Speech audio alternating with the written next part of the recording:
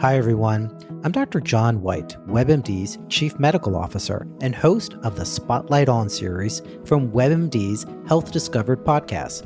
For this special two-part episode, you'll hear up-close and personal journeys about being diagnosed with a rare type of cancer, multiple myeloma.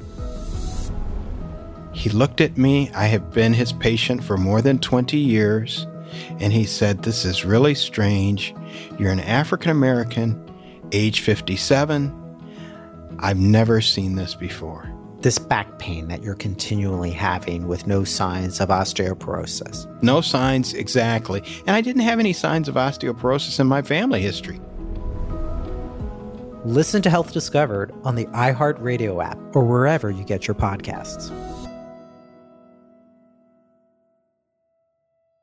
The Tunnel to Towers 9/11 Institute provides educators access to nonfiction 9/11 resources for K-12, first-person curriculum with video, Discovering Heroes book series for kids, and a speakers bureau with access to 9/11 first responders, survivors, and loved ones. A high-tech 83-foot tractor-trailer that transforms into an interactive museum with artifacts, and Russell F. Siller Memorial Scholarships for exemplary high school students of program recipients preparing for college. Never forget, donate $11 a month to Tunnel to Towers at t2t.org.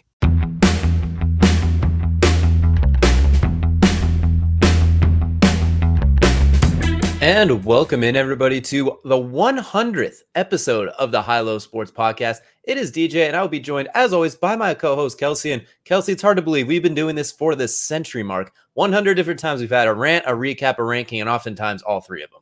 Yeah, I mean, man, it's crazy. It's been a long time coming. It feels like we've been doing this forever. But it's not. It's only been 2.5 years, so it's not been the complete longest time, but.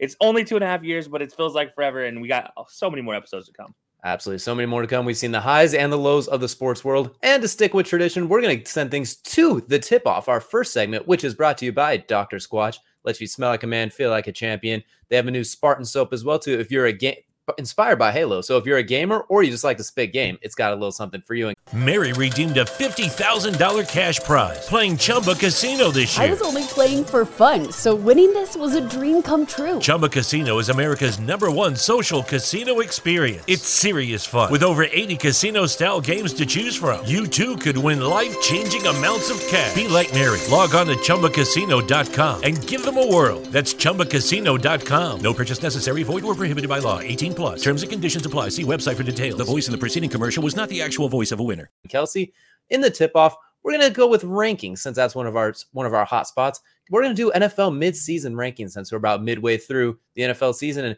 Kelsey, I'm going to go ahead and start with you. What's your awards looking like for the NFL mid-season? Yeah, so we've had a lot of time to talk about some of these mid-season awards, so I'm just going to go ahead and just rip the Band-Aid off.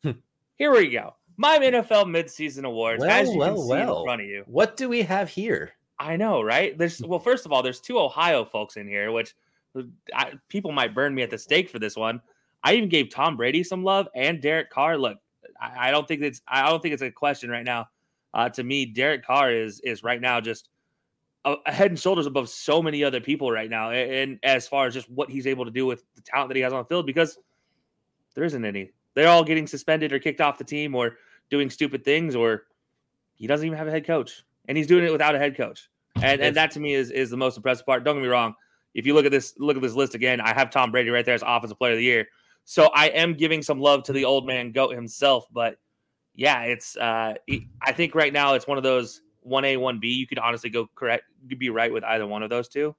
But yeah, looking at Defensive Player of the Year, Myles Garrett, man, what he's able to do, leader in sacks, a monster, been drug tested. I don't know how many times at this point in time. Anytime he doesn't wear long sleeves to cover up those pythons that he calls arms, that really look like legs. Yeah, so it's literally up for the. I mean, there's no question he's just that dominant right now. There's some other guys out there. I'm sure you may have some of your own opinions on that. But Offensive Rookie of the Year, I think there's only one guy. I think it's safe to say. I think it is literally only the Jamar Chase show, and we're all just here for it. And then Asante Samuel Jr. is Defensive Rookie of the Year. I just like what he's doing. Personally, I like what he's been able to do to this point in time, and I think that's I don't know. I got to give him credit. Like, it was tough with Defensive Rookie of the Year because there are so many guys that have a nomination for it. And Offensive Rookie of the Year, honestly, if Jamar Chase wasn't the way he was, I might put Rashawn Slater there. but that's because offensive linemen don't get love, so he'll never win the award, unfortunately, unless it's Quentin Nelson. That's the only time that has ever come up for debate whether he could possibly win it, and I don't even think he won it his freshman. No, that was Saquon Barkley, if I'm not mistaken, as well too. But so I feel like it's a very interesting list. I love me some Derek Carr, but you said he has. Imagine if Hunter Renfrow or Darren Waller gets suspended, he's going to be really out of luck. Then he's already running out of targets. But Deshaun Jackson might be coming to save the day. But I like Derek Carr. I like seeing him some respect, and we said it on the podcast. If he gets that team to win the division or the playoffs, yeah, he's probably MVP at that point. Everything they've had to go with, then you just cross another one off with Damon Arnett, who just left. So.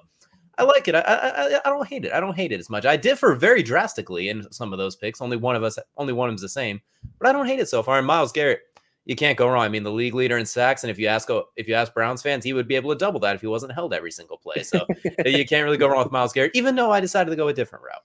Yeah, absolutely. So for DJ, let's go ahead and just jump straight into it then.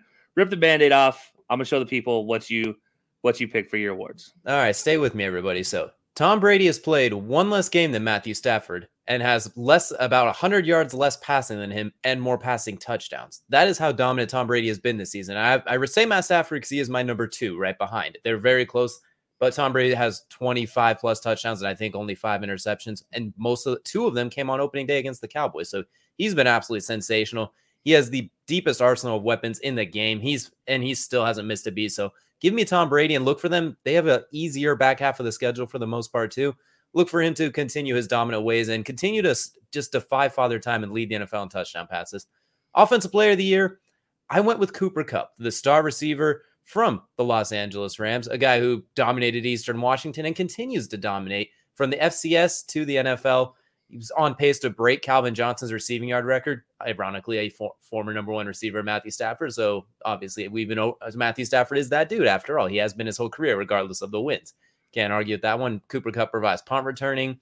I think he's been absolutely sensational. If we're going to give this to a non-quarterback, which is what I was looking for, Cooper Kupp was my first thought. Other guys I looked at included, you could have put a Lamar Jackson, a Derek Carr. There are other guys here, but Cooper Kupp feels like he is really standing out from the crowd. Defensive Player of the Year, this is the one I don't understand. Why this man, Darius Leonard's not included in any of them? Pro Football everywhere puts out their little thing on Twitter, like, who is it? They list 5 guys and then E or other. It's always Myles Garrett, respectively so. TJ Watt, understandably so. Trayvon Diggs, understandably so. But they ignore that because of all of his interceptions. I know we talk a lot about Trayvon Diggs and coverage is not so much a corner as much as a gambler, but he's really good at it. But no one ever talks about the guy who leads the league in takeaways.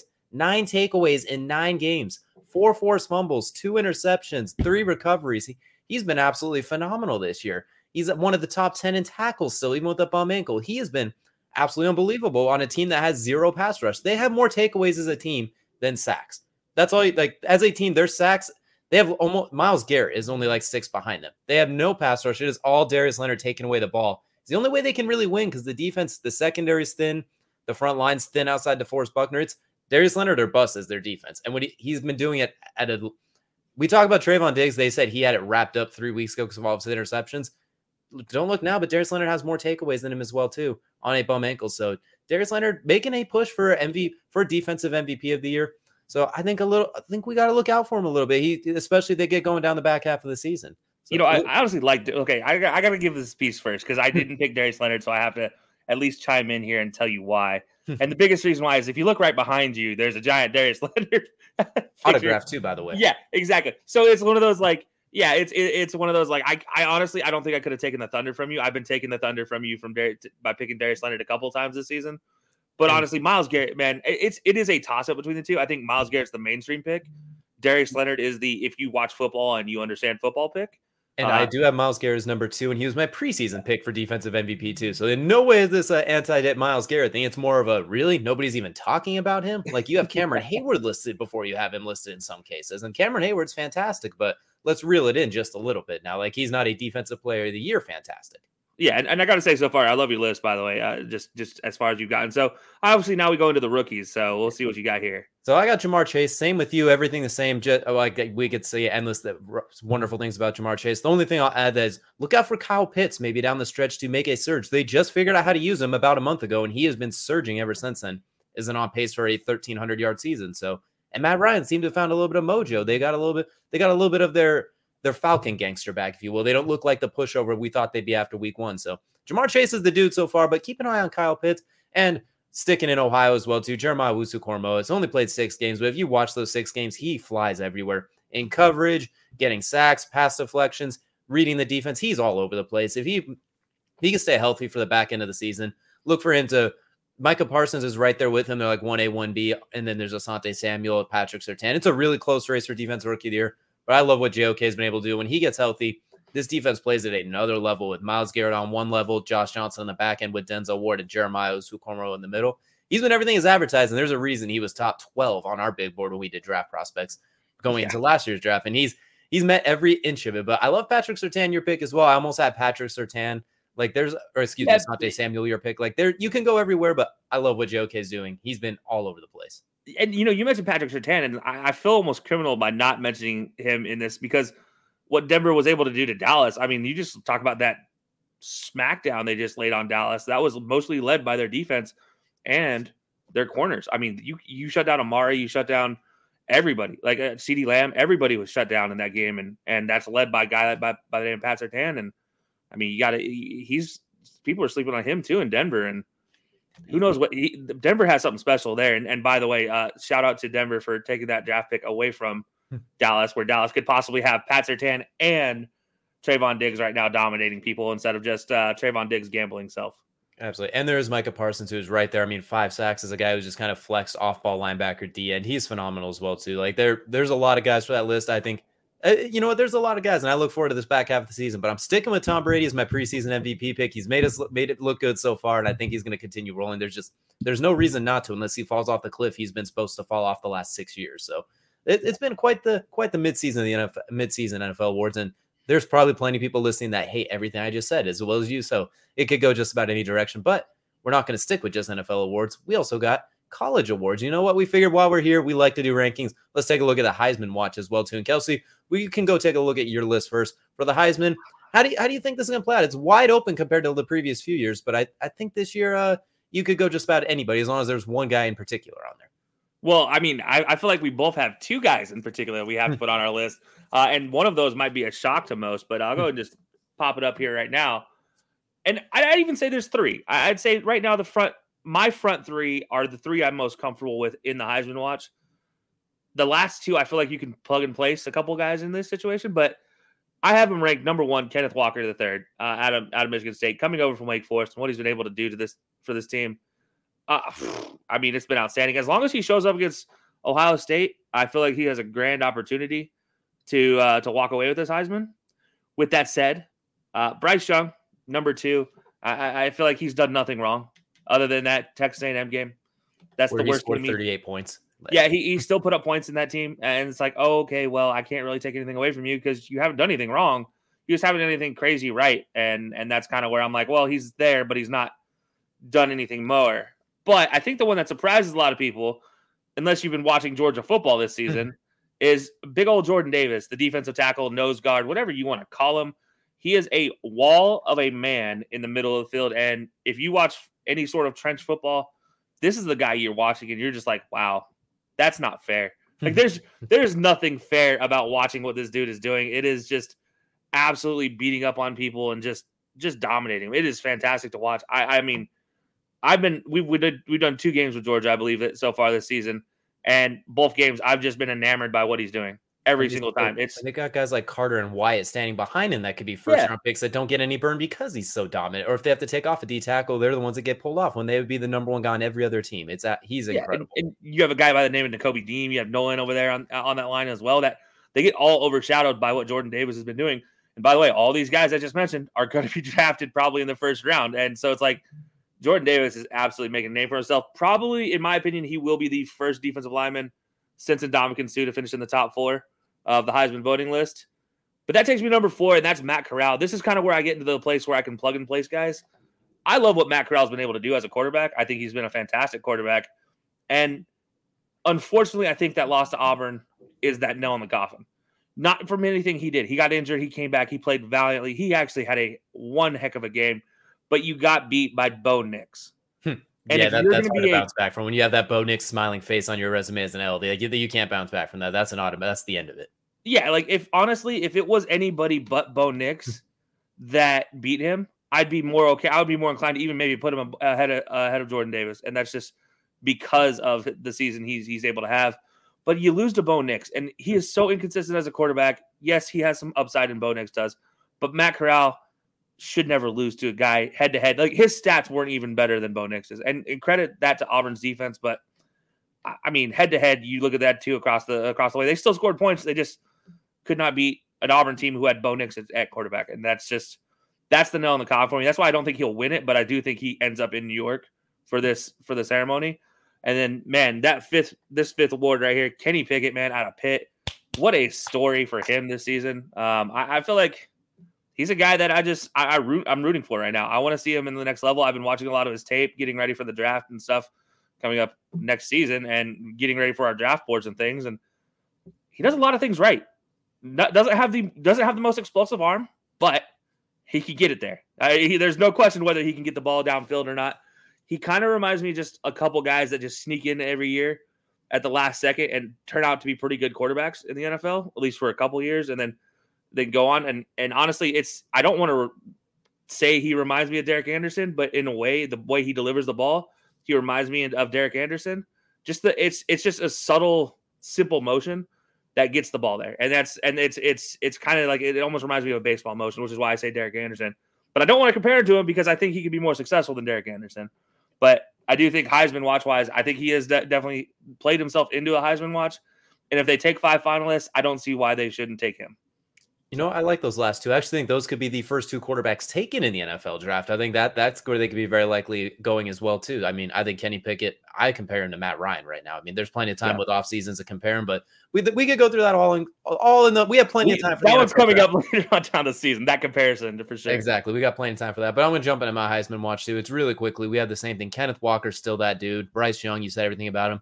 I have CJ Stroud, the Ohio State quarterback, at 3. And I know a lot of Ohio State fans kind of actually hate him because he's kind of like a very salt-infested heart rate. It's very up and down trying to keep track of him sometimes. When he's up, though, he is absolutely fantastic. He can throw for 500 yards a game just like that and put it up with the best of them.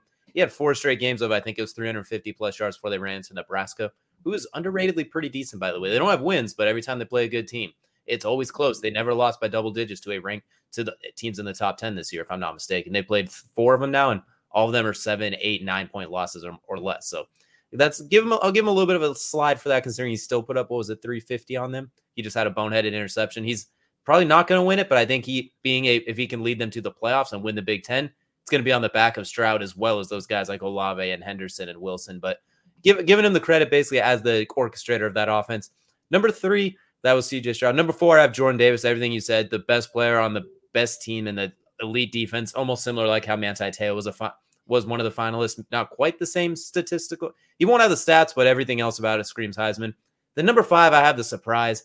I have Caleb Williams, the freshman quarterback from Oklahoma. Only played about half the season as he stole Spencer Rattler's job when Spencer Rattler was struggling against Texas. I don't know how much he stole that job as much as Spencer Rattler handed it to him on a platinum platter. Just like, I suck, here you go. He could have easily given it right back, though. I mean, he held on to that thing, and he walked away like a gangster in the night, slapped it over his bag in his back, and walked right out the door with it. And he's been fantastic since he took over. What we talk about Lamar Jackson doing in the NFL, just putting up ridiculous yards, whether it's passing and rushing combined. It's kind of what Caleb Williams is doing right now at Oklahoma. Obviously, it's the Big 12. Defenses aren't elite. But Oklahoma has a 17-game win streak going back to last year, the longest in all of FBS right now. And a lot of that is because Caleb Williams came in and saved the day. If they can continue the trend they're on right now, look out for Caleb Williams and maybe get an invite to New York as well, too. If they win the Big 12, get to the playoff, you never know. It's going to be on the back of Caleb Williams. They still got some games going ahead. Oklahoma State, which not really a rivalry, but is a rivalry. I mean, the Big 12 championship game. Caleb Williams has been absolutely fantastic. And I think even if he's not going to win it this year, he probably isn't going to. Look out for him. I think he's going to be a finalist for a couple more years. I don't think this is the last we'll see him on the Heisman watch. And it's so wide open this year, we could plug and play like 9 different guys. As long as Kenneth Walker and Bryce Young are in there, the rest feel like they're debatable this year. There's no locked-in guys. Yeah, absolutely. Like, I mean, I think that's exactly right. I mean, I just want to go back to your list real fast and look at CJ Stroud. And I like the pick of CJ Stroud. I do. For me, I don't like that his own team doesn't trust him. I don't like the whole having him sit out against a cupcake because they want to try to find something else. And like, I don't like that at all. Whatever Ryan Day had planned for that I feel like it backfired. And yeah, he's still a freshman. I mean, like, let's not kid ourselves. He's a fantastic freshman, And man, he's going to be a pain in the butt for years to come. And him and Caleb Williams, I mean, I look at those two young guys, and then Bryce Young, obviously still there, a young guy himself. Those three are going to be a pain in the butt trying to get off this Heisman Award list for the next 3 years. Like, if they stay all 3 years, it's good luck trying to get them off this award list. Sure. I feel like this is going to be one of those where those three are just locked in every time. It's like when you had a Tua his first year. He's basically one of the finalists his entire career at that point. Once he finally got his chance, it'll be something like that as well, Tyson. Or like Andrew Luck, who is runner up for 2-3 years in a row. So as long as you're playing, you're locked in. The difference is we got 3 of them that are now locked in. So this will be interesting how this one plays out. Yeah, absolutely. But that will do it with the tip-off, guys. If you guys haven't checked it out already, that is there. How we always start every episode. So in case you missed that.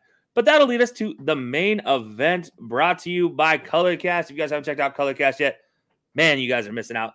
Every weekend we are on Colorcast calling live games. It provides every fan a chance to team up and talk about their team in whatever way they want to. You can shoot the breeze. You can call a game professionally like DJ and I do, or you can do something in between. Colorcast is absolutely the way to do it. It's on iOS only right now, so go check that out if you have an Apple device. It's absolutely fantastic. And we'll be calling a few games again this weekend, so can't wait for that, DJ. I mean, man, Colorcast, right? It's fantastic. It's the new age of sports commentary app as well, too. What we're doing right now, you could do that on the app. You could listen. It's like a radio/live play-by-play. It gives you everything you want. I mean, what more can you want? It's a free download. You scan it, you log in, make a profile, you log in with Facebook, whatever you want to do, and you chat, and you can chat with the commentators, you can chat with the listeners. It's a whole new experience that's revitalizing the sports audio community. Absolutely. And we actually have a show every Sunday morning with Zach Kyleman of the Gridiron Gallery, and every occasionally Jim from J-Dash Show and Hector will make appearances as well. The 4th and 4th show every Sunday at 10 a.m. Eastern time, where we get you guys ready for the NFL pregames. And that'll take us right into the main event, DJ. Give us your highs and lows from this last week. I know it's been absolutely exciting. But let's go ahead and get started with your highs. We're going to do all 3 highs at the same time. We're going to switch it up a little. It's a 100 episode. We can't do everything the same every time. So we're gonna let you do all 3 highs at the same time, and then I'll go my highs, and then you knock out your lows. All right, we'll start with the highest of highs. I'm going to go with number 1, looking at the Golden State Warriors. The Bay is back. Steph Curry looking MVP form, averaging about 30 points a game. At the time of this recording, they only had 1 loss on the season. Running through everybody, the young man out of Michigan, Jordan Poole, coming in averaging about 18, 19 points as well, with about 4 or so assists and shooting a really high percentage. Klay Thompson is still going to be coming back. They have a lot of young guys. The strength in numbers Warriors feel like they're back, and it's going to be led by Steph Curry, who right now is looking like he's going to have an MVP caliber season. He's going to go on an absolute tear if he can stay healthy. When Klay gets back, you know he's coming with a vengeance. Klay is not coming to half-butt it. He's going to come back. Look for him to score 40 in his first game off of like 1 dribble. I wouldn't be surprised if he does that as well, too. Warriors look as good as ever, and they're going to be a force in the West. When we did our preseason NBA predictions, we talked about we think they'd make the playoffs. We just weren't quite sure what was left or what the rebuild was like. Yeah, they reloaded real quickly. Those last couple of years of Steph being hurt and Klay being hurt, that was probably the worst thing that happened in the NBA, because now the Warriors got those early picks that they turned into some serious firepower.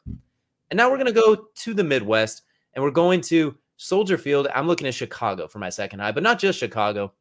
That young man, number 1, who plays quarterback, Justin Fields. I know he's going to have a really rough rookie season when it's all done. It has been terrible for him, unfortunately, right now. He's one of the lowest QBRs, a lot of interceptions, been sacked relentlessly. But if you actually watch him play, each and every game, he gets a little bit better in one asset or another, whether it's reading the defense, slightly moving.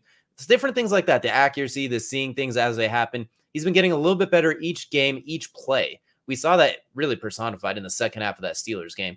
When they needed the comeback, they were down, I believe it was 14-0, 14-3. He led them back and basically won the game until the Steelers came down and kicked the field goal because their defense let him down. And then some questionable things down the stretch we'll probably talk about a little bit later as well, too. Won't get too deep into that. But play by play, we've seen Justin Fields improve. He obviously still has his holes. I think he needs to work on understanding protections just a little bit better. I think that's probably the reason he gets hit so much is they have a blocking scheme. It's like, all right, in paper, this will work. Oh, wait, you left Myles Garrett unblocked. Maybe you should have adjusted the other way and left somebody else unblocked. Like little things like that he'll get with time. Very few guys know protection quite that well right out of the gate. But Justin Fields, if you watch him each play, more and more confident. He looks absolutely fantastic. I love what I'm seeing from him. And yeah, we have a comment saying Bears loving. I can't believe it too, but he's been absolutely sensational. I was high on him before that draft. We can go back and listen to it. I think he's starting to meet that mark as well too. So keep an eye out. Even if at the end of his rookie year, everyone's gonna be like, oh, he had a bad year. He's not the future. Look out for him. He keeps climbing. Next year, he could really be one of those quarterbacks that has that second year, third year explosion and surprises everybody. Yeah, and I got to go back to you talked about Golden State. Oh, 1 dribble Klay. Yeah, absolutely. Klay Thompson and his 50 some odd points off of one dribbles or whatever. But no, Justin Fields. Look, man, I got to talk about this because I picked the Bears to win over the Steelers, and Zach, who is our Bears fan, on 4th and 4, tried to talk me out of it, and that was the end of our show, and it was purely down to I mean I agree. I feel like Justin Fields is right there on the precipice of making that next step, and the moment they fire Matt Nagy, I swear that team is going to just skyrocket through the roof, and I'm sorry, NFC North. You're going to be looking at Justin Fields as your next Lord and Savior, King of the North. In that case, like, good luck trying to stop anybody else. It's not going to be Aaron Rodgers and his whatever anymore. It's going to be Justin Fields and this Bears team. I mean, the defense is just, honestly, they're just on the wrong page right now. Once they get on the same page, they'll look a lot better. And they started to show it against the end of the Steelers game, trying to getting it together, basically, just enough. And honestly, had it not been for those, how do I word this? Questionable miscues, official miscues. Yeah, the questionable year of the referee moments at the end of that game, including which, by the way, I didn't know you can get a personal foul taunting for the ref walking into you. That was still. We're going to talk about that later. Don't you worry. That will be a discussion as well too. And before to get us rolling as well too, I will mention I talked about next year Justin Fields. If they decide to fire Matt Nagy and Ryan Pace, the GM and the head coach, as they should, bring in Louis Riddick. He's the Monday night guy on ESPN. He is a sensational football mind and loves himself some Justin Fields. And then bring in Kellen Moore as your head coach, offensive coordinator out of Dallas. Cowboys fans will hate that because he's sensational. You look at what he's done with Dak and that offense, what he's brought the last few years, and even with Mike McCarthy coming in, he kept Kellen Moore around, and you see why. He would be sensational for Justin Fields. They obviously have some work to do on the offensive line. It's growing, coming together, but if they do something like that, a big splash move at the head coach GM type of thing, with those later picks, the second-round picks and what they have, they're going to be a splash team next year, especially if Aaron Rodgers does leave like we're potentially anticipating. We'll see how it happens. Look out below everybody else. But that team is, as you mentioned, Justin Fields is going to be on the precipice, and I look for him to be a surprise guy next year. But that's why I'm high on him. You can see each and every play is getting a little bit better. It's never going to blow you off. He's not going to win Rookie of the Year. It's never going to blow you out of the water. I mean, he's not going to have a 400-yard passing game like a rookie Cam Newton or Andrew Luck or anything like that. He's not going to have the RG3 super scamper against Minnesota for like 70 yards or anything like that. But look, you can see him getting a little bit better each and every play. Yeah, absolutely. Look, I have to agree wholeheartedly. I other than the Kellen Moore thing, I'm down for the rest of it. Eric Bieniemy is a good option to bring in like an offensive mind as a head coach that could put together plays. Eric Bieniemy would be a fantastic coach for Justin Fields. He would. Oh my gosh, he would have so much fun. Absolutely. Either one of those guys, somebody in that same type of mold, someone like that as well too. And then that'll bring me to my final high. We're going to stay in the North. I'm looking at the Browns bouncing back big time when they look like they were all but dead to water. You had the Odell situation this entire week playing out. Everyone knows about that right now. Should he stay? Should he go? Well, he's definitely gone now. And you have the Bengals, a team that we thought the reason we all picked them was we thought them coming off that loss to the Jets, they come in with a fire, not looking for a track game, the Battle of Ohio, quote unquote. And the Browns absolutely stomped him out. Nick Chubb got loose up, looking like young Nick Chubb at Georgia. We saw Baker Mayfield only complete 14 passes, including a 60-yard bomb to Donovan Peoples-Jones. We saw him make big-time clutch throws to David Njoku.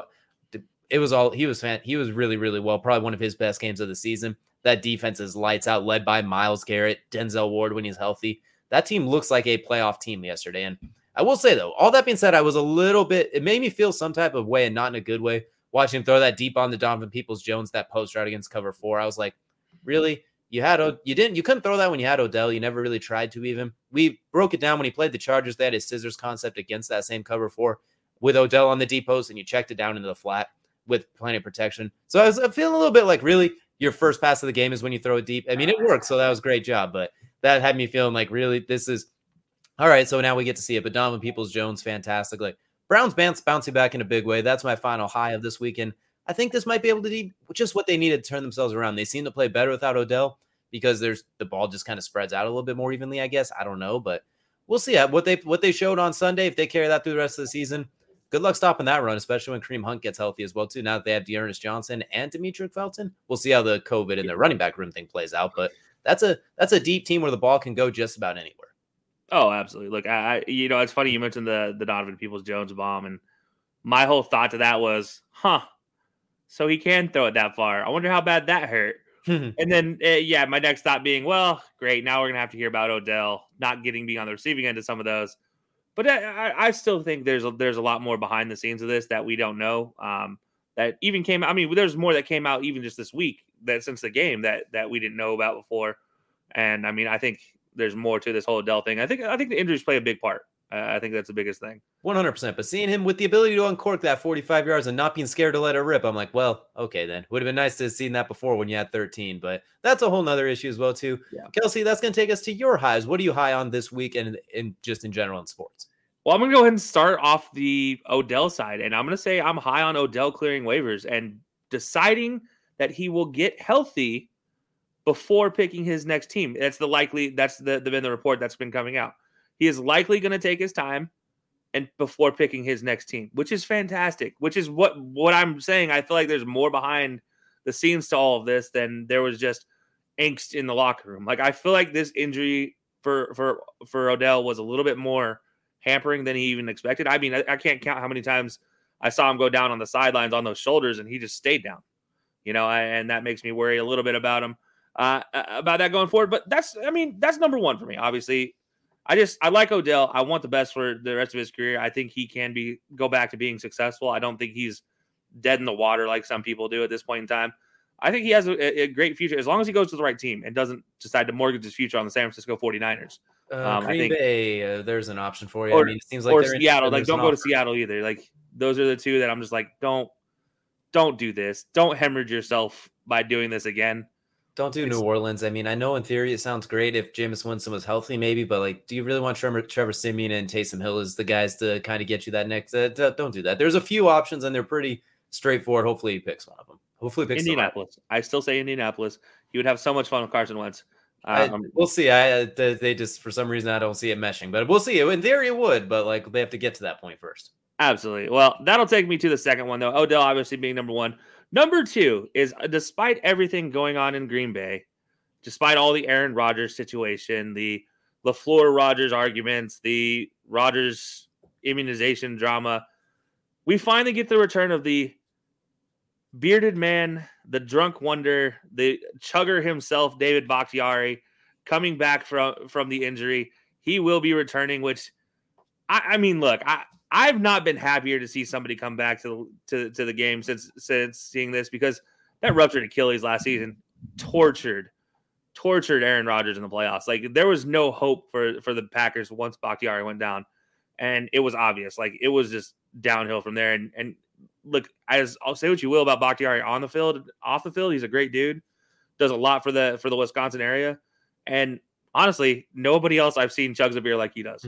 So and he might be the best chugger I've ever seen, and that's good for Aaron Rodgers because we talked about he's had to dodge shots basically the entire season. So now you won't have to worry about your blindside shots as much too, just the ones you see coming. So good on him finding a way to get around that. I think David Bakhtiari can make a big difference going down the stretches. They're competing for that number one seed. They've looked good without him. I can only imagine how good they're going to look with him. And AJ Dillon, Aaron Jones, like, thank goodness we can run off left tackle and be sealed every time.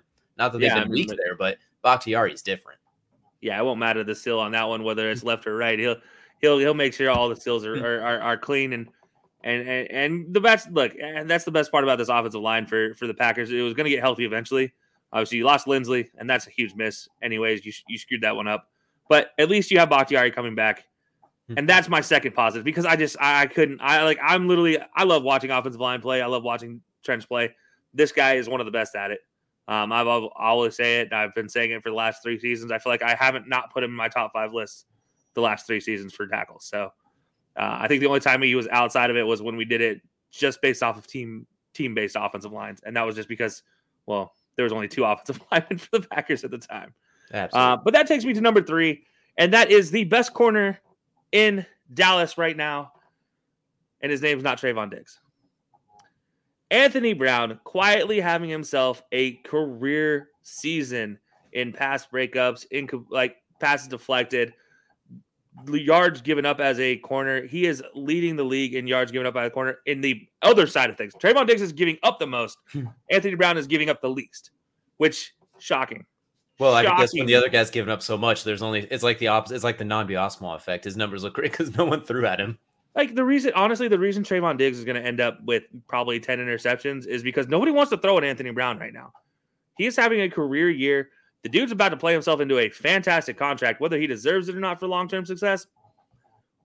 well, that's a different conversation for another day. But this season, he is playing himself into a nice, fancy contract to go forward. And, man, it is something to watch as a Cowboys fan who has to sit here and tell everybody, no, Trayvon Diggs is not the best. Please stop saying that. To see Anthony Brown over here just quietly going about his business and doing everything the right way, it's amazing to watch. Don't get me wrong, credit to Trayvon Diggs. You play the lottery enough, you're going to win eventually. But it feels like a one-hit wonder type of situation until he can learn how to cover somebody deep. He keeps getting blown off the ball, then it's not going to help anybody. But Anthony Brown, that's my third high for this point in the season. He's my third high. I've gone this long without talking about him because I didn't want to jinx it. But I feel like halfway through the season, it's been time. It's been time enough. It is time to mention Anthony Brown as a possible Pro Bowl corner. Along with, I'd say if they're going to give it to him, they're going to give it to Trayvon Diggs as well. So you might see two Cowboys corners in the Pro Bowl for the first time, I think, ever. It might just be as well, too. Granted, I hope they probably don't want to play in the Pro Bowl, but that's a whole nother story as well, too. Well, you gotta take the good with the bad here. You play the lotto enough times, you're gonna win. You play the lotto enough times, you're gonna lose. So fair play as well, too. But that's very interesting, too. Anthony Brown's not the one they talk about a lot because Trayvon Diggs is the one that makes the numerical impact. But Anthony Brown has been very, very good. I mean, even in that Broncos game, he wasn't getting torched quite as often as well as everybody else was. Yeah, I mean, it's tough to say. It's tough to say when you get beat 28-0. Like, yeah, you had a good game, but he actually did have a pretty good game, all things considered. Absolutely as well, too. So that's going to take us now into the lows. We've gone through the highs. Now it's going to get a little bit lowly down here. So if you need some sunshine or rainbows, we are sorry in advance. But I'm going to start right away and I'm just looking at the Raiders and their off the field issues and everything, just finally starting to catch up with them. That was a rough game against the Giants. They had some moments early, but you could just tell like everything was wearing on. They'll never admit to it. They will always say, nope, they just played bad. But the John Gruden, the Henry Ruggs, now Damon Arnett getting cut for his tomfoolery, like eventually it's got to stop, right? Like eventually it's just got to stop wearing on. But they ended up falling to the Giants really late in the game. There's a lot going on there, and it's clearly starting to catch up with them a little bit. They do have a great opportunity to bounce back against in-division rival Chiefs. They beat the Chiefs. That's going to put them right back towards the top of the division, at least tied with the Chargers, but losing the tiebreaker, if I'm not mistaken. And you get a chance to more or less bury the bully of your division if you beat them this week. So that'll put the Chiefs even farther down. So they have a chance to bounce back, but right now it's hard not to be a low on them with everything that's going on there, and unfortunately how it looks to be affecting them right now. So we'll see. There's room to bounce back. I do love that you had Derek Carr up there. He deserves it, but as a whole, it's like the black hole has become the entire organization, unfortunately, right now. It's a question because obviously we talked about their offensive line coming into the season too, and I think that's a big part of this as well. This sort of trudge we're seeing from them. Is it finally the time where the pieces are falling apart for the greater good? Like, are they no longer greater than the sum of their parts? Is that where they're finally at with their offensive line, considering everything else is falling apart? Like, I don't know, but yeah, I do think if they could beat Kansas City this week, wow. I don't feel bad about putting Derek Carr at MVP at that point in time. Like, just give that man the MVP today. And Kansas City is struggling a whole lot, but this could be a big statement game for them nonetheless. And if Kansas City wins, that puts them right back in the thick of it. Well, so it's a very big underrated game on Sunday night coming up as well too. That's going to take me to my second low, and I'm going back to the Bay, and I'm looking at Kyle Shanahan. He continues to underperform as a head coach. Everyone loves Kyle Shanahan because he's so dynamic with his offensive schemes. It's so much fun, all the motions. He's so quarterback friendly. His offenses are great. You take away the 2019 Super Bowl run, he has a 2-1 loss to win record. Not win to loss, loss to win. If I'm not mistaken, it's about 18-39 or something along those lines. He has really, really struggled outside of that Super Bowl run. With Jimmy Garoppolo. The injuries, obviously, you try and put in other guys. I think he's mishandling this Trey Lance situation. I don't think they have a good way to utilize them. If you didn't want to play Trey Lance this season, you shouldn't have really played him at all. But this back and forth they've been doing feels kind of awkward. You see all the other rookie quarterbacks coming in doing pretty decently. I don't think they've shuffled it very well. It sounds like you don't believe in Trey Lance is how they're basically making it look. And then the Brandon Ayuk thing, he's in your doghouse all season. He was an explosive rookie last year, one of the best rookie receivers last year. And this year, he can't buy a game where they give him the ball. It's all Deebo Samuel or bust. The defense is drastically regressed. I mean, Nick Bosa is still a fantastic player, but that defense as a whole, him and Fred Warner, they're great, but the whole defense has fallen apart. And I just don't feel like Kyle Shanahan's managed his job as the head coach very well recently. I feel like that's really, really kind of fallen off this year, considering we always talk about the 49ers, great organization, great roster, great head coach, well, like all those great things about him. Maybe we got to start reconsidering that. I mean, they just lost to Arizona, missing Kyler Murray, Nuke, AJ Green, what's his name? Chase Edmonds was hurt on like the second play. They let James Conner and Colt McCoy absolutely toast them. And they didn't get into it until the end of the game. Kirk. What was that? And Christian Kirk. Yeah, they're like, my goodness, you can't lose that game if you're the 49ers, if you're a great, well-run organization with a great head coach and great roster, all those other things they say about them. So I'm really low on the 49ers and the Kyle Shanahan. Unfortunately, his era in San Francisco has not really lived up to expectations as much as everyone wants to say it does. Brilliant offense coordinator, head coach, some question marks. I have a question for you because I've mentioned this a couple times when we did 4th and 4, and then on a couple other shows as well that I've guested on, and I even talked to you about this off air. Aaron Rodgers to San Francisco, if it turns out they don't trust Trey Lance, is that a possibility in any way, shape, or form? Because I feel like as I'm watching this season go by, it's more and more a possibility. I don't think he's going to want to go there looking at how it's playing out. The offensive line is pretty solid, but still shaky. Mike McGlinchey's out for the season as well. You have George Kittle, which is fantastic. Your receivers, Deebo Samuel is great, but he's very boomer bust. He gives you 170 yards and he gives you 30. Brandon Ayuk, does he get the ball? Running backs, they do cycle guys in pretty effectively. That's one thing they do really well is they can cycle guys in there, but they don't make big impacts. I don't know if he'd want to go there, honestly. Like if he does, that's great. And Kyle Shanahan and him could have a lot of fun, but they don't have any picks to really bolster the team. I don't know how much cap space they'll have bringing in Aaron Rodgers with some of the guys they have coming up as well. You're paying Jimmy as well. You got Trey Lance in there. I don't know, man. I think they might have bit off a little more than they could chew. We talked about during draft coverage, the pick should have been Justin Fields, and that's not against Trey Lance. It's because if you're Kyle Shanahan, you clearly don't trust Jimmy Garoppolo. That's going to be a problem. We talked about in the preseason prediction. This feels like it's going to be a disaster waiting to happen, honestly. And it's not even fully Jimmy G's fault or Trey Lance's fault. It's just the dynamic doesn't always add up. When you have a backup quarterback like that, you need to have a certified established veteran that's basically on the way out. Like when you grabbed what you thought was Aaron Rodgers coming in for Brett Favre at the end of his career, he was well established. Jimmy Garoppolo, you were basically saying, we don't want you. If we could trade you, we would. But we're going to have you to go out there and take the wound so we could maybe be a little more competitive. But the whole thing was just a mess. And Kyle Shanahan I hate to say it, but he has really underperformed as the head coach, unfortunately, at San Francisco. Maybe he still gets one more year, but it's not look good if you take away 2019. If you just take away that 1 year, there's not been a model of consistency. Granted, injuries, that's obviously a big thing. Jimmy Garoppolo, the injury history is part of the reason you look to replace him, and he's been injured a lot. So we'll see. If Trey Lance works out next year and comes in and just absolutely thrives, this is a whole different scenario. My thought is, what if you don't make it out of the season? What if you falter badly at the back end of the season? Then what do you do? Because you've put a lot of eggs into a lot of baskets, and they've been kind of scrambled a little bit. They have not looked good. A lot of eggs in the Jimmy Garoppolo basket. It was great for a year, but yeah, it's not looking too great now. So we'll see what they do. Aaron Rodgers obviously changes a lot of things, but I don't know. I don't like how things have been going in the Shanahan era overall.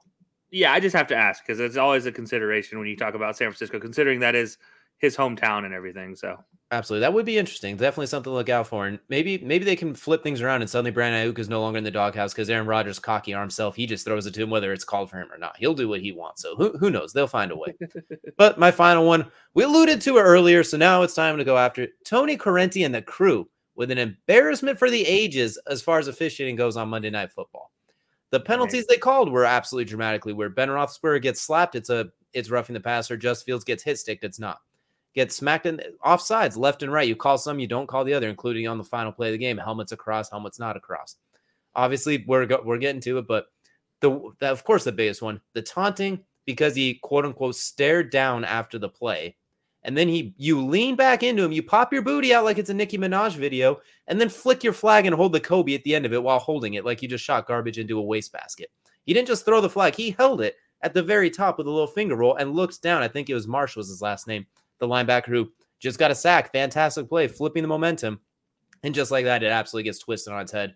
And to make it worse, at the end of it, Mike Tomlin's like, oh, I love the new rule. It is absolutely great. He's the same guy that plays punt coverage. He plays kickoff coverage against Jacoby Jones. Like, let's reel it in a little bit as well, too. It's the idea in theory is not bad. You want to take away taunting and some of the shenanigans, I guess, but execution's poor. There's no way to properly execute it because it's so subjective. What is taunting? What is celebrating? What is acceptable? What is, I don't want to say malicious because that sounds like it's violent, but like what has the wrong intent? What has malicious intent? I mean, I do think that's safe to say. What has an insulting intent? What doesn't? I mean, they're supposed to be role models, that sort of thing, and you want to set a better example. But this was just ridiculous. You make a fantastic play and look at the sideline for 3 seconds and then get bumped into. Like, my goodness, they have the.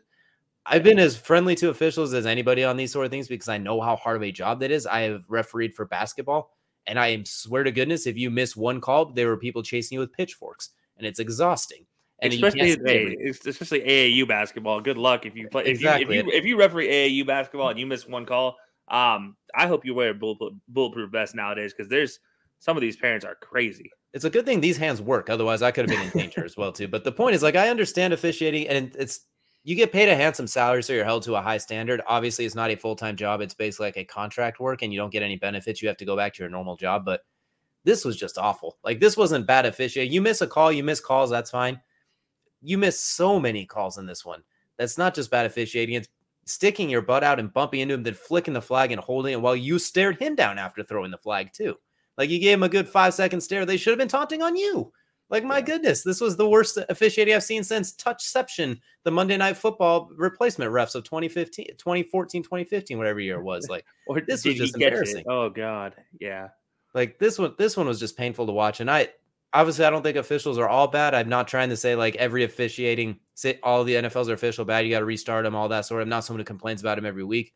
But this one in particular is the one that's like, my goodness. Like, the year of the ref is the Kelsey call. DJ's usually like, I give a little more leeway because I understand how painful it is. But this is, my goodness, this is the decade of the ref. This takes the cake, and it's a disgusting cake. Yeah, this is why I keep calling it the year of the ref.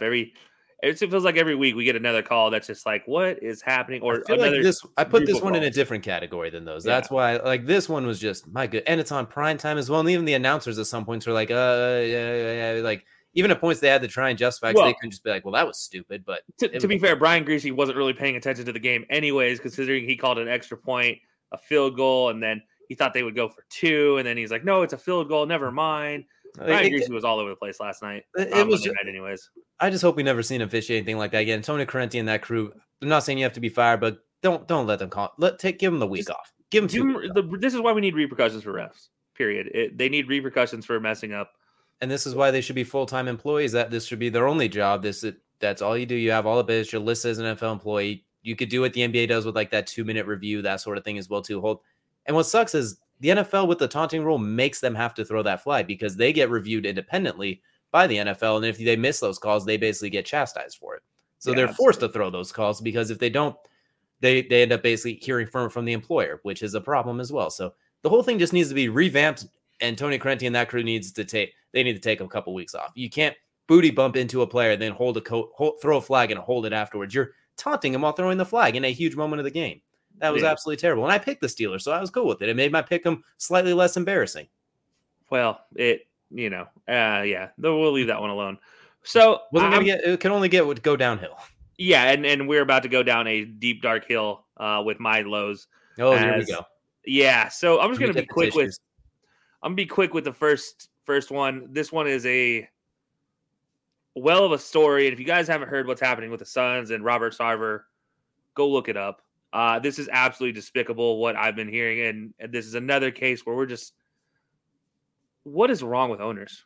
I mean, what makes you think owning a team get you to do whatever you want to do? Like, why is that a consideration for these owners? I don't get it. Yeah, you have a lot of money. Cool. Don't be a piece of crap.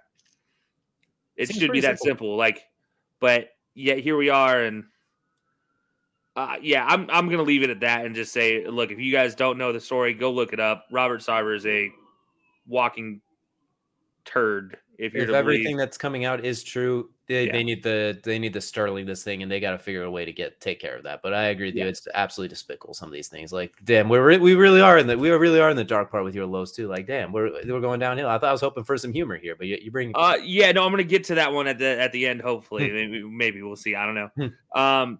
But yeah, like that. This is like poor Chris Paul has played for Donald Sterling, and now here with Robert Sarver. Man, now here's my question: is who's next? Just like the same question with the emails, who's next? We'll have to wait and see. But that's going to move me on, because I can't stay on that story for forever, because that one is, there's too much. I'm going to go to the football field, talk about referees not making calls or missing calls. Mac Jones, what he did to Brian Burns' leg, we talked. There's a couple guys here and there that in the NFL, you kind of know when you go down, like they're going to try something. Mac Jones, you're a quarterback. You should not be a guy that when you give up a turnover, you twist the ankle of a man that's just tackled you or just knocked you down. Like, that should never happen. This should be way worse than it is. And it's just kind of getting blown over because, well, it's a New England Patriots quarterback. And, the love affair with Robert Kraft and Roger Goodell knows no bounds. Well, the fun part is, he has Myles Garrett coming to town this weekend. So good luck trying that Myles Garrett. You'll probably break your wrist trying to twist his ankle. My goodness, you've seen his biceps. I can only imagine what his ankles and his calves look like. Like, good luck with that one. And Brian Burns, even at the point, said afterwards, happy hunting, talking to all pass rushers when they go against the Patriots. And he's got some pass rushers coming. He's got DeForest Buckner coming up later in the season. We mentioned Myles Garrett. Like, it's not over. I'm pretty sure, if I'm not mistaken, I think they play the Steelers as well, too, because I think they do deal with TJ Watt. If not, good luck, Mac Jones. Like, there is a target on your ankle now, give or take, as well, too. And he's had a great season, but it's going to be completely overshadowed by this. And and RJ with the Jones is dirty AF. And look, I'm not going to disagree with that. He's a grinded out quarterback who you see took it a little too far for sure. And I'm not much for a bounty gate, but a quiet bounty gate between defensive ends about maybe who can cause the most havoc to Mac Jones. Everyone puts a couple thousand in the pot. Whoever has the best, you got jacked up. Remember that old segment from ESPN Countdown? Everyone, whoever has the best one of those gets all those are now penalties. But yeah, no, look, I'm not saying injure the guy. I'm saying knock him down, cause some fumbles. Who gets the best hit stick? Yeah, who can get the best turnover? Who can be the one that gets the quintessential sack, fumble, touchdown? Like, who can get that? Who can get the trifecta on Mac Jones is the goal. Unless somebody gets an interception on like a screen pass and then stiff arms him into oblivion, like LaDainian Tomlinson's MVP season he did against the Rams. Like there's look out, Mac Jones. That's really unfortunate. It's unfortunate it's come that way, but you can't be doing that. Like, that's not even a tackling motion. That's like a jiu-jitsu ankle lock in the street, basically. They don't even do that in jiu-jitsu. Like, that was straight. I'm just going to twist this where it shouldn't go. Yeah, and then now to the final low for the week. This one is talk about things people should not be doing.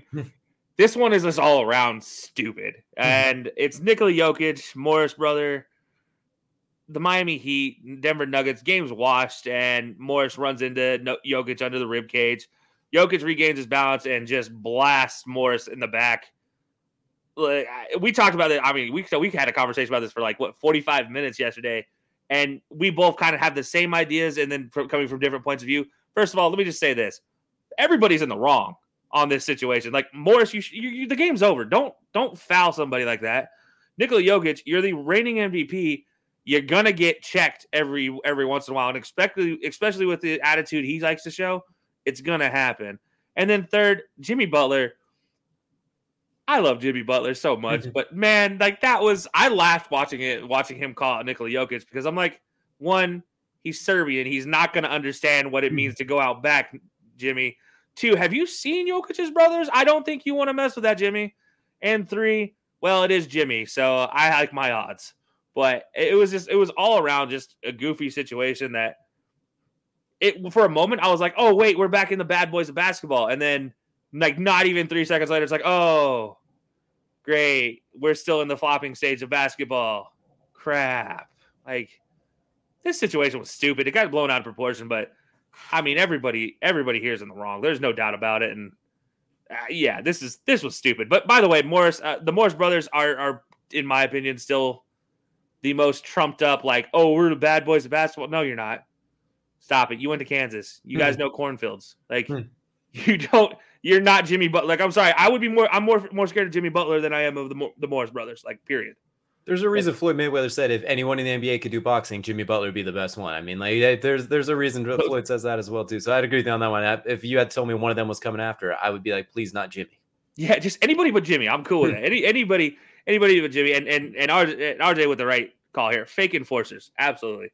I will say too, Jokic has to be a little careful. He's starting to get a little bit of a dirty streak going himself. So there's the Terrence Ross foul a couple years ago. Last year, obviously, the campaign won the tomahawk on the face, and now this from the back as well too. Like, got to be a little careful, even if it is retaliation. You're starting to get a little bit of a dirty streak as well, and they might start giving you some Ron Artest type treatment where as soon as you do anything, it's a foul. Like, you got to be careful, especially the way you play down low too. I mean, almost undercutting Bam right before that play happened as well too. When he Like, he gets away. Like, let's be honest, he gets away with a lot of stuff. Being a big guy, being a spread big guy. There's no doubt about it. But he also does get some shots taken at him.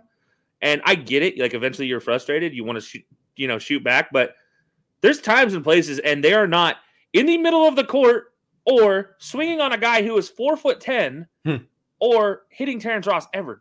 Terrence Ross it's Lance Stevenson. Just let him go. Like, And it was running away from him too. Like you can push people, that's fine, but you can't let it boil over or you do something dramatic like that. Like you can't let you can get a frustration foul, but not a frustration ejection. That's where you got to reel it in. Just like you got to redirect your rage. And now you're suspended for a game, fined so much money. Morris is fined $30,000 for his part in it. Like, okay, cool. Jimmy Butler was fined like $15,000 for trying to escalate it. I'm like, no, Jimmy was doing the right thing. He's trying to cover for his boy, but at the same time, he was doing it like half-heartedly. Like, yeah, I'm here for you, but you're still a Morris brother, so I don't really like. I've seen what you guys do to Luka Doncic's ankles and stuff too. So I'm a little bit, but like as a good teammate and as that dude, I'll do it. But just know I'm not happy about it.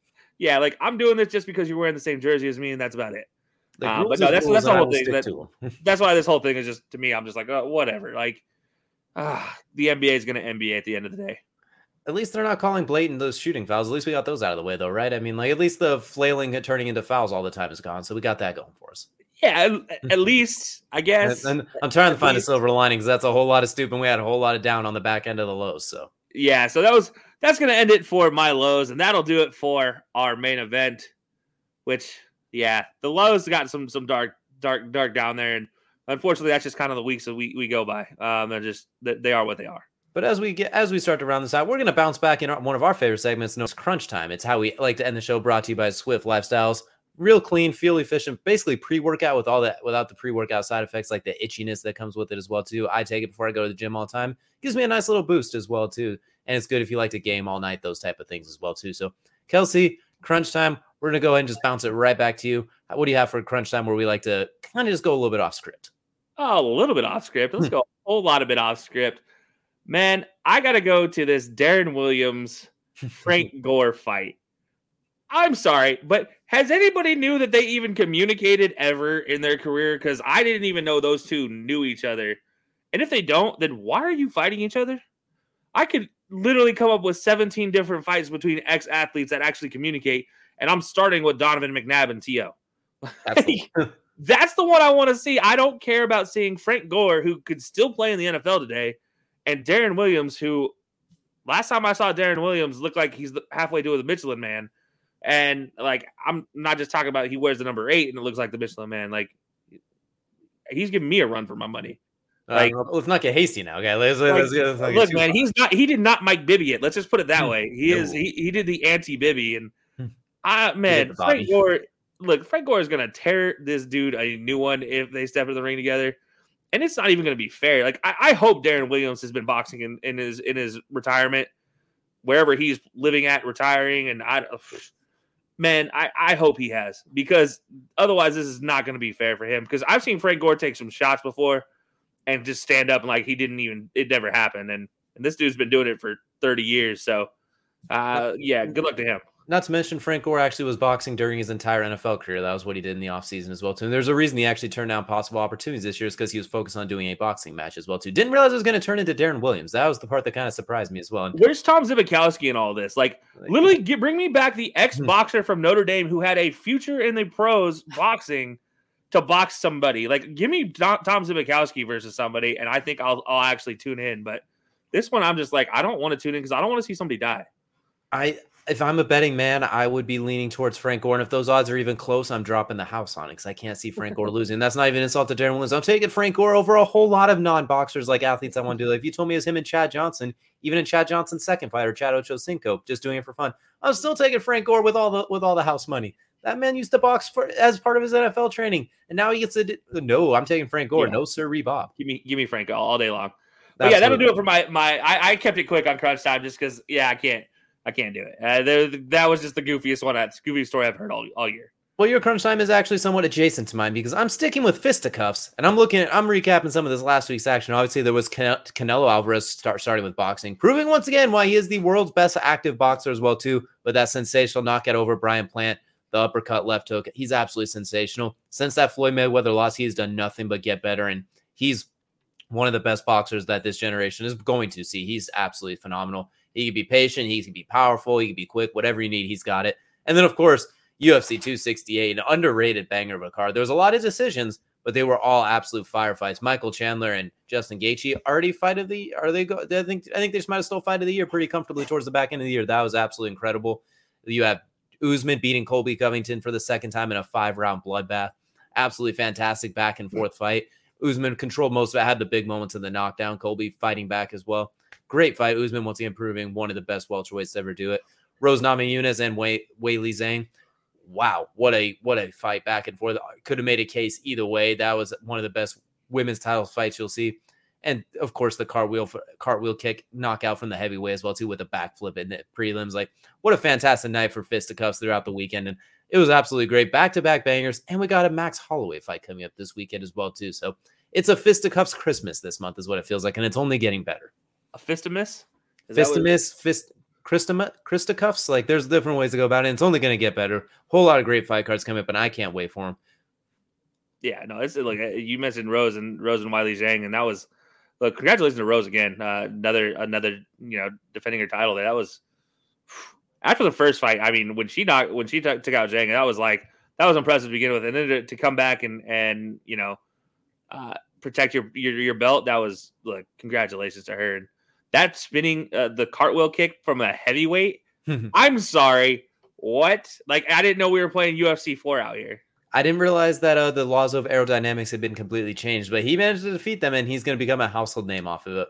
But that is going to do it for our century mark 100th episode of Rants, Recaps, and Rankings of the High Low Sports Podcast. It's been absolutely fantastic. We hope to do plenty more, hopefully 100 plus more to go, and we appreciate all you guys who are there for episode 1, episode 100, or anything in between. It's been an absolute ride, and hopefully we get a whole lot more going. We appreciate you all tuning in. It's been wonderful. And we will see you guys once again next week. And thank you for listening this time.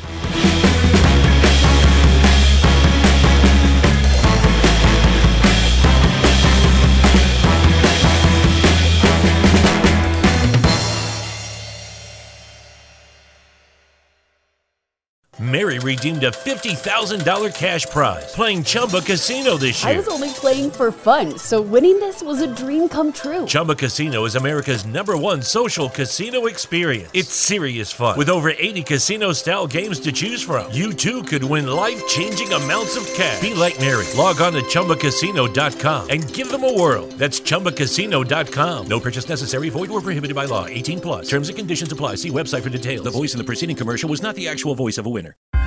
Shopify presents cool sheets from AHA to lying awake while you bake isn't cool. I suffered from the wrong kind of hot in bed, heat-induced insomnia. That was my aha moment. Bed sheets that keep you cool. Then I thought, how do I even sell bed sheets? That's when I had the idea that made it all possible, signing up on Shopify. With the help of Shopify's intuitive online store creator, I started selling sustainable bamboo sheets that keep cool year-round. And my cool idea became a reality. Hot sleepers around the world rejoice. Shopify makes it simple to keep your cool while starting and growing your business. Start selling with Shopify today and join the commerce platform powering millions of businesses worldwide. From AHA to anything is possible. This is Possibility, powered by Shopify. Start selling online today. Sign up for a free trial at shopify.com/free22. Shopify.com/free22.